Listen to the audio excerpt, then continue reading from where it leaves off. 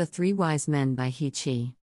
In the time of King Herod, after Jesus was born in Bethlehem of Judea, wise men from the east came to Jerusalem, asking, "Where is the child who has been born King of the Jews?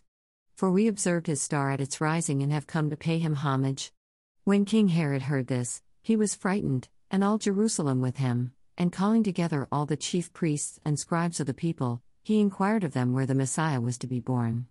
They told him, "In Bethlehem of Judea, for so it has been written by the prophet. And you, Bethlehem, in the land of Judah, are by no means least among the rulers of Judah. For from you shall come a ruler, who is to shepherd my people Israel." Then Herod secretly called for the wise men and learned from them the exact time when the star had appeared. Then he sent them to Bethlehem, saying, "Go and search diligently for the child, and when you have found him, bring me word so that I may also go and pay him homage." When they had heard the king, they set out, and there, ahead of them, went the star that they had seen at its rising, until it stopped over the place where the child was. When they saw that the star had stopped, they were overwhelmed with joy. On entering the house, they saw the child with Mary his mother, and they knelt down and paid him homage. Then, opening their treasure chests, they offered him gifts of gold, frankincense, and myrrh. And having been warned in a dream not to return to Herod, they left for their own country by another road.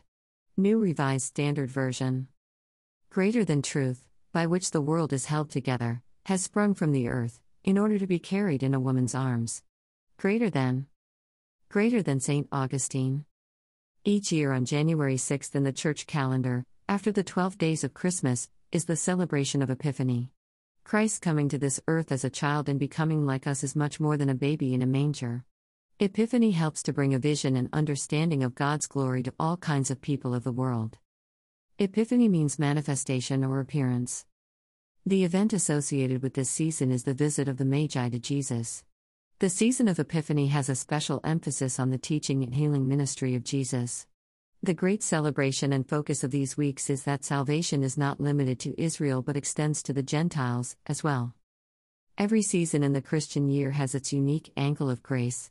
With Epiphany, we see that one of the most scandalous truths of Christianity is that God graces common ordinary people who seem far from God with the gift of Jesus. God grants repentance that leads to life for all kinds of people no matter their race, ethnicity, gender, class, or background. It is a wondrous and astounding spiritual truth that God's gracious concern is not limited to a certain type of person or a particular group of people. Grace is and ought to be the guiding factor in how we interact with people. Losing sight of grace leads to being critical and defensive. Like King Herod of old, a graceless person becomes enamored with earthly power and control. But embracing grace leads to the humility of seeing the image of God in people quite different from ourselves. Like the Apostle Peter, who learned in a vision to bring the gospel to non-Jews, old legalisms begin to wear away so that people from all walks of life can have access to Jesus and his gracious saving and healing ministry. Acts 10-11-18. Grace brings down barriers and causes us to do away with unnecessary distinctions between others. Our appropriate response to such a grace is to glorify God for his marvelous and amazing work. It is a merciful reality that the Magi, or wise men, pagan astrologers, were directed to the Messiah. A light was provided to lead them to Jesus. Apart from God's care and intervention, they would have remained in darkness. Adoration of the Magi by He Chi. It is still true for people today. This old broken world is wrapped in darkness. All kinds of people have no light at the end of the tunnel of their lives for hope and new life. The gospel of Jesus Christ brings that light to those unable to see. Jesus, in his teaching ministry, exhorted his followers not to hide their light but to let it shine for all to see. Matthew 5:14-16. Sometimes, maybe oftentimes, the best way to bring resolution to our own troubles and problems is through helping others make sense of their lives through the gracious light of Christ. Then, they can see an appearance, an epiphany, of what their lives could be in the gracious rule of the kingdom of God. As we celebrate Epiphany and journey with Jesus through his earthly upbringing and into his gracious ministry to people, let us keep vigilance to not let our light grow dim.